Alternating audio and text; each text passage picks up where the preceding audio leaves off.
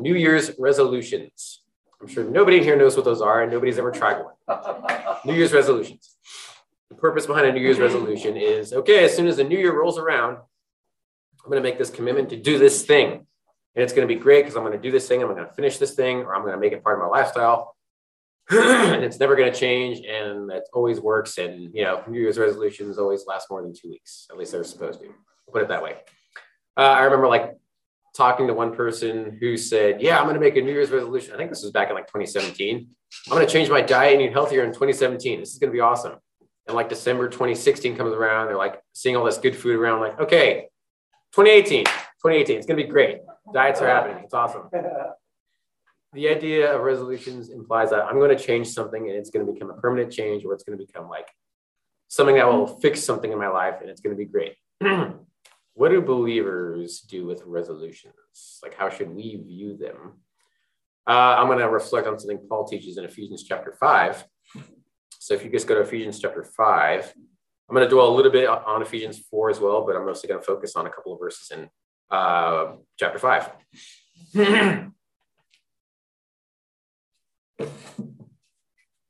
So Ephesians chapter 5, that kind of key pinnacle point of this whole thing is in verse 10, which simply says, finding out what is acceptable to the Lord. You can take that verse and read it for itself. I have no idea what that means. So verse 10 is kind of where it's all at. But if you start over, sorry, my voice is still a little crummy from a couple weeks ago when I was sick. So anyway, point is, verse 10 is kind of the pinnacle, but if you start back in verse 1, Ephesians 5:1, therefore be imitators of God as dear children and walk in love as Christ also has loved us and given himself for us, an offering and a sacrifice to God for a sweet smelling aroma.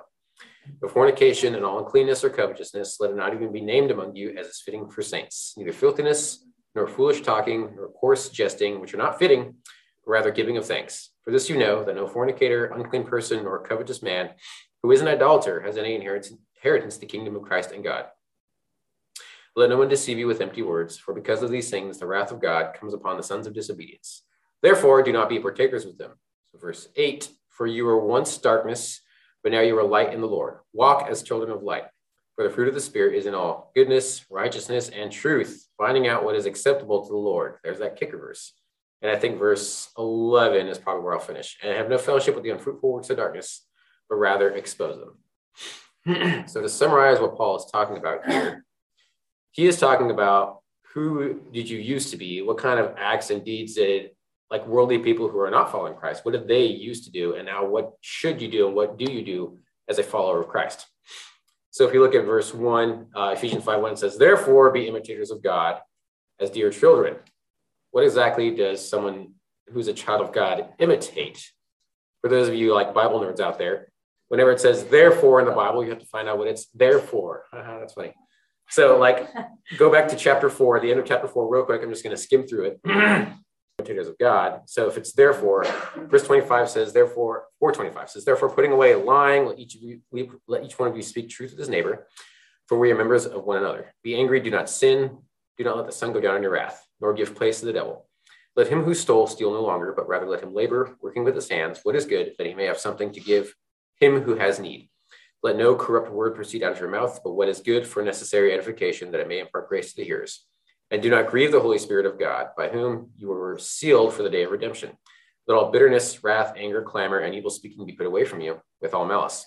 And be kind to one another, tenderhearted, forgiving one another, even as God in Christ forgave you. So tying that into, therefore, be imitators of God, that Paul says in chapter 5, verse 1, therefore be imitators of God as dear children. What do imitators of God, i.e. children of God, what kind of things do they do? Well, Paul talks about things that we shouldn't do as believers, and that's it here in verse 4. So he says, therefore, putting away lying. Lying is one. Be angry and do not sin. Sinning out of anger, that's another. Let him who stole steal no longer. So stealing, also things. He just goes to this short list of things that clearly, if you're a child of God and you're living in these things and doing them comfortably, something needs to be corrected. Either you're not a child of God or you really need to have an encounter with Jesus. Well, either way, you should have an encounter with Jesus. But the point is, if you're doing all these things and living comfortably of it, you need to forsake those sins. Letting corrupt words come out of your mouth. He says, let no corrupt word proceed out of your mouth, but what is good and necessary for edification. grieving the Holy Spirit of God. I think it's safe to say all of these things will grieve the Spirit of God. And then 31 is kind of a kicker. Let all bitterness, wrath, anger, clamor, and evil speaking be put away from you. It's kind of funny how Danae was talking about like bitterness and anger. God says, if you're my child, put those things away from you. That's not what children of God do anymore. So this lying, this stealing, all of that, get rid of that. Be imitators of God as dear children. That's what he calls us to. And so now, therefore, be imitators of God as dear children. So the goal is to try to find out, what do children of God do? Well, we don't know that yet, because Paul just said a bunch of stuff that we shouldn't do. So get rid of all those things, therefore be imitators of God. And verse 2, Ephesians 5:2, walk in love, as Christ also has loved us and given himself for us, an offering and a sacrifice to God for a sweet-smelling aroma. So if you look at that list of things that Paul just listed off, things that grieve the Spirit, wrath, anger, bitterness, those things, simply put, are just not loving. The whole purpose and character of God's nature is love. That's what he does. He outflows love. If there's one thing God wants people to know, it's that he loves them. His constant, compassionate, tender-hearted nature is to continually outflow towards others. It's exactly why Jesus came and died on the cross. It's exactly why God allows us to prosper us and not harm us. It's all from his love. It stems from that. So these acts like stealing, lying, so on and so forth, is all just acts that are unloving. They're sinful, yes, but like the drive behind them is not out of love. God wants us to function out of love as dear children of God. That's what they do. So verse 3, fornication and all uncleanness or covetousness, let it not even be named among you as is fitting for saints. Neither filthiness nor foolish talking or coarse jesting, which are not fitting, but rather giving of thanks. So the idea of fornication, I don't know what, well, I was studying this, but at first I didn't know why he like separates those three categories: fornication, uncleanness, covetousness. Fornication, I mean, all of us know what that is basically, but like in Greek, it refers to a wide variety of sexual sins, to include obviously like premarital sexual relations, homosexuality, bestiality, so on and so forth. It covers a wide variety of things. So yeah, fornication, uncleanness kind of like hints around any acts or like things related to that large category of sexual deviance and sexual sins. And then covetousness, simply put, it's like me wanting something that I don't have, me desiring something that like my neighbor has or that I want that doesn't belong to me. All of these things are considered sin. In context of the passage, Paul is saying all of these things are also considered unloving. Verse 4 says, neither filthiness nor foolish talking nor coarse jesting. And so the basic way to put that is he's also talking about like crude jokes, perverse humor, stuff like that. The point is, if we're children of God, which the large majority in this church are, Paul commands us to put those things away. Don't do those things. Why? Not because children of God don't do these things, and it's a bad thing, a bad list of things you shouldn't do because, you know, you need to follow a list of rules as a child of God. That's not why. The goal is because these things are unloving. Paul says, don't do these things because they're not loving, they're not caring, they're not compassionate towards other people. And so, hinting back on what I was talking about in verse 10, where Paul says, finding out what is acceptable to the Lord. If the Holy Spirit highlights one of these things in your heart, if the Holy Spirit shows you something you should change, I think the goal of every believer is to commit to following through with your identity as a child of God and just making the commitment to do what he's told you to do.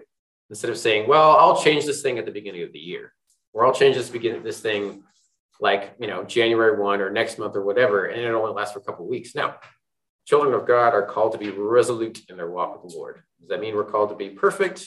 No, it doesn't mean that. Our goal is to be sanctified and to follow Paul as you follow Christ. The goal is to be as much like Christ as possible, which is kind of meant to be as perfect as possible, knowing that we'll never be 100% sin-free this side of heaven. But Jesus calls us to sanctification. He calls us to forsake anything in our hearts and our minds that interferes with our ability to love others well. Does that make sense? Mm-hmm. So rather than just saying, well, how about I make the commitment to do this next month, next year, whatever, 2024, this is going to be great. I'm going to be sanctified. It's going to be awesome. Just say, Lord, if you've shown me something in my heart, why don't I just commit to doing it now and making that part of my lifestyle right now, as opposed to setting a date where I can just walk in this sin up into that daytime and then I'm going to be done sinning now. If the Lord shows you something in your heart now, forsake that thing now, walk as God has called you to. So that's the pinnacle in verse 10, where it says, finding out what is acceptable to the Lord. Again, that verse itself still doesn't make sense. So let me kind of finish here. So Ephesians 5, verse 5, for this you know that no fornicator, unclean person, or covetous man, who is an idolater has any inheritance in the kingdom of God. Let no one deceive you with empty words. For because of these things, the wrath of God comes upon the sons of disobedience. Therefore, do not be partakers with them. For you were once darkness, but now you are light in the Lord. Walk as children of light. For the fruit of the Spirit is in all goodness, righteousness, and truth, finding out what is acceptable to the Lord. There's that funny verse again. To just kind of tie things up. Verse 8, you don't want to take any parts out of scripture, but if you look at verse 8 and then skip from that to verse 10, it kind of makes that verse shine a little brighter. It says, for you were once darkness, but now you are light in the Lord. Walk as children of light. And then verse 10, finding out what is acceptable to the Lord. So what do children of light do? They find out what is acceptable to the Lord. That's our life's goal. That's our resolution. When I became a Christian, my heart's desire and my want was to find out what is acceptable to the Lord. What things please the Lord? Now, clearly, Paul gave a list of things that don't please the Lord, like sexual related sins, crude joking, so on and so forth. And then back in chapter 4, he was talking about lying, wrath, bitterness, so on and so forth. Clearly, those things do not please the Lord. But if the fruit of the Holy Spirit in your heart is goodness, righteousness, truth, that's what verse 9 says, anything related to those topics is something that is acceptable to the Lord. Make sense? So the simple goal here for believers is to make our lives purpose about pleasing Jesus, doing things that are acceptable to him. It's not meant to be an exhaustive list of rules to follow. Where is your heart at? What is your heart's drive? If you're called to be a child of God, if in verse 8 it says you were once darkness, but now you are light in the Lord. He doesn't just say you are light. He says you are light in the Lord. Walk as children of light. If you're children of God, if you're children of light, if our heart's bent is to do things that honor the Lord, make that your resolution for life. Make that the thing I'm going to do from now on. If the Lord shows me something in my heart as I'm growing in sanctification, something I need to change, just commit to changing it. Commit to repenting from it. Commit to saying, I'm going to do this now. Try not to be like the guy at the gym who, well, it's not just one guy, there's plenty of them who get a New Year's resolution. I'm going to go to the gym. This is going to be great January 1st. And then those people last for 2 weeks and it's only annoying because they only take up all the gym equipment that I want to use. And then they're gone a month later. It's great, I can have space again. No offense to anybody who goes to the gym. The point is, don't make a short-term commitment or a lousy commitment to say, yeah, I'll do this thing, but if it doesn't really work out, I'm not going to follow through with it. If the Lord has called you to do something, be resolute. Find people in your sphere of godly community that will help you in that walk, that'll help you with that struggle, that'll help you with that thing, whatever it may be. Commit to serving the Lord and live a life that is acceptable. Live a life that finds out what is acceptable and pleasing to Christ, because ultimately the goal of our faith is to one day just be face to face with Jesus. I've said this plenty of times in the past, and so I'll just say it again. I know that my heart's desire is to reach the end of my life and have the Lord say, well done, my good and faithful servant. I feel very confident, everybody here, that's similar. We all want that same thing. We all want the Lord to say, I'm well done, a good and faithful servant. We'd rather not reach the end of our life and have the Lord say, well, I love you and you're saved, but what were you doing down there? We want to make good use of the time the Lord has. Live lives that find out what is acceptable to the Lord. Amen? Amen. That's all I got. Tim was also going to share something, and then that's it for the morning. Cool. All right. I picked a nice, easy topic. I'm going to talk about humility. Yeah, so 30 seconds would be good. First off, I feel like humility, we have a hard time defining, right? What is humility? What is it to be humble? And so that's been fun to kind of pour over. Because one of the things we sometimes do when we think we're trying to be humble is we're self-effacing and I'm no good. I have no abilities. I'm worthless. And that's not humble. That actually has another technical name. It's called a lie, falseness, deceit. Okay. That's not humility. Definition according to Webster is freedom from pride or arrogance, which was great because I thought looking at pride is a good way to contrast. Sometimes seeing the opposite is a good way to figure out what the positive is. But I also would like to call it the essential definition. I'm not sure of the difference. The quality or state of not thinking you are better than other people. And that felt like a pretty decent rule of thumb, a little gauge. pastor once shared, and I would not take this as a solid everything. This is more of a fun saying, but it also is a neat little litmus test for encouragement. Humility is not thinking less of yourself. It's thinking of yourself less, right? Pride is all about, what about me? I want to make sure I look good. I want you to know that I'm good. It's all me focused, right? And humility doesn't worry about me. Okay? And you gotta be careful because that can be taken too far. And again, start going to that self-effacing that wasn't the right point anyways. So let's start off with why that matters, or move to that. James 4:6, probably a good part of the room could quote this. I learned on Tuesday I should not try to quote verses in public that I think I know really well. I write them down now. God resists the proud, but gives grace to the humble. Not such an easy verse. You can just skim right past it because all the words are easy. God resists the proud, gives grace, humble. Good, let's move on. But you stop and think about that. If you could have some influence on whether Yahweh will push against you, resist you, hold you back, stop you, resist, that's a strong word, okay? A lot of military actions are called resistance. We think of resistance, I guess when I gloss past it, I think of as a little bit of a rub, there was resistance. It rubbed as I went by. No. Resist, hold back.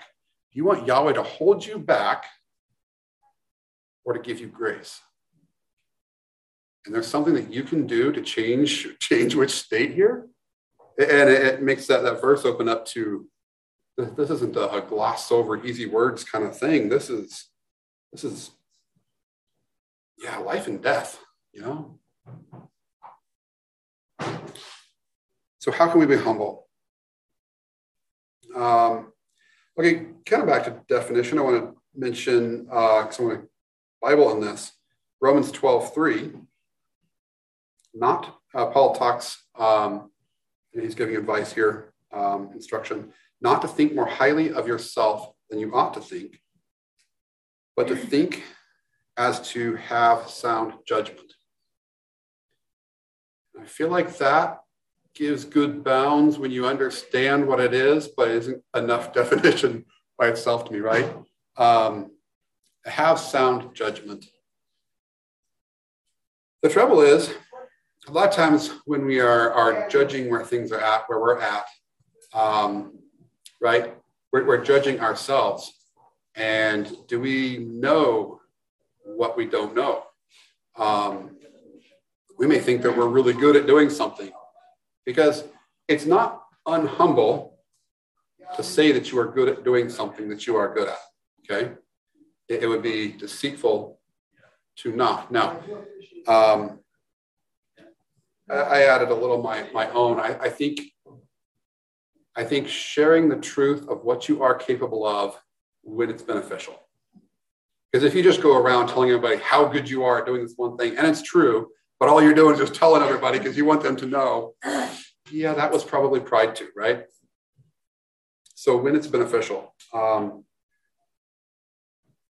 But sound judgment, it's really hard to have sound judgment about ourselves.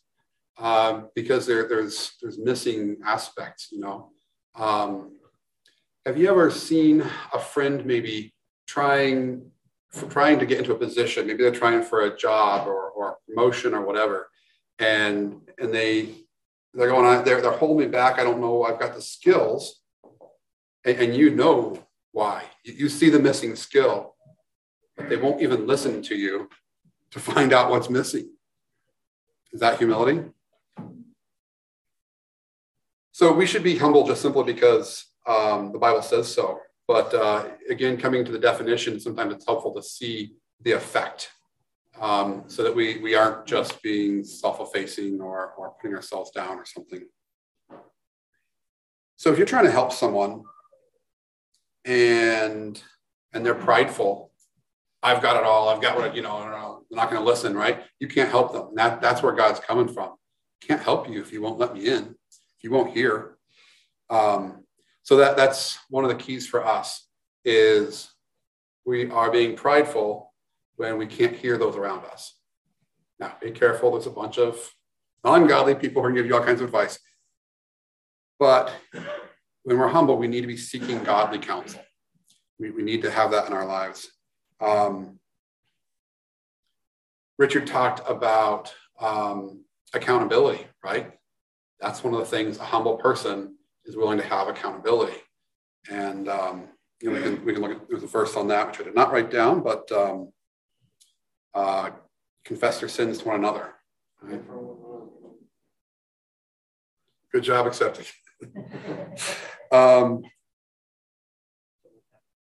Yes. I have Colossians 2:18 about the, to make sure we know we aren't supposed to just push ourselves in nothing. And says, let no one keep defrauding you of your prize by delighting in self abasement. Okay, because we do see a lot of telling us to not be prideful, to be humble. So I wanted to have that verse too that says that we aren't supposed to just make nothing of ourselves. Okay, so I talked about correction, but teachability. We had a trainer in work, and he liked to talk about, are you coachable? The prideful person thinks we think we're already there. Don't want to hear what you have to say, but the humble is coachable and can learn and can consider that maybe I don't have everything all figured out.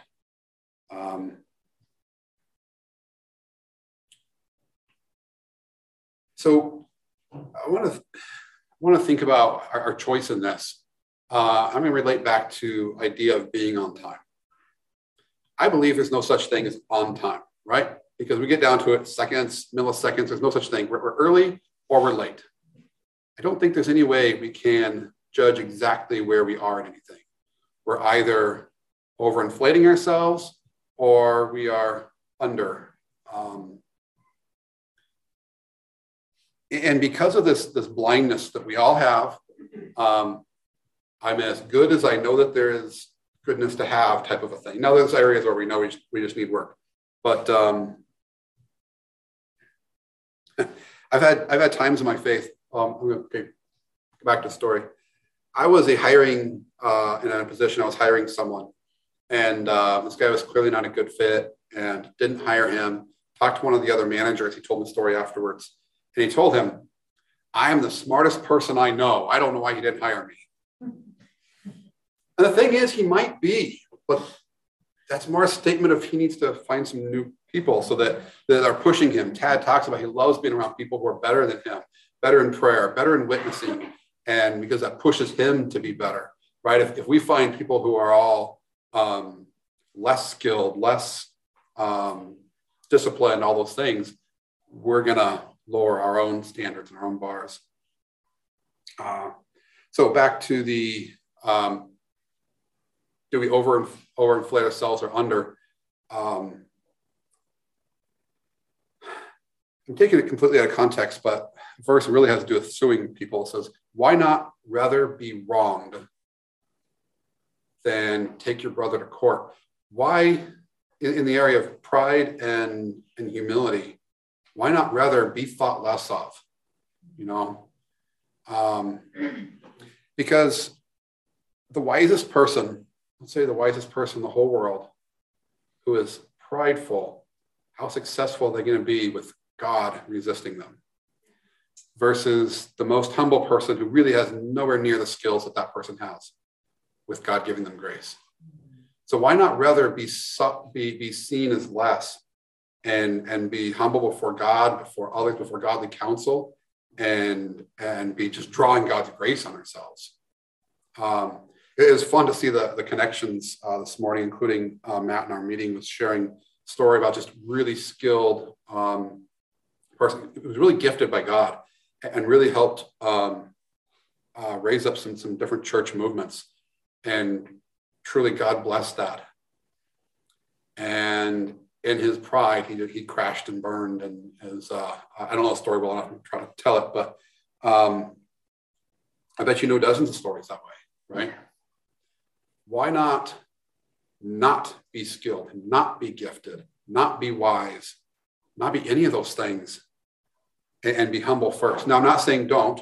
I want to talk even wisdom. In Matthew 10:16, Jesus himself said, "Be wise as serpents and innocent as doves." So I'm not saying don't pray for gifts, but make sure you're seeking humility first.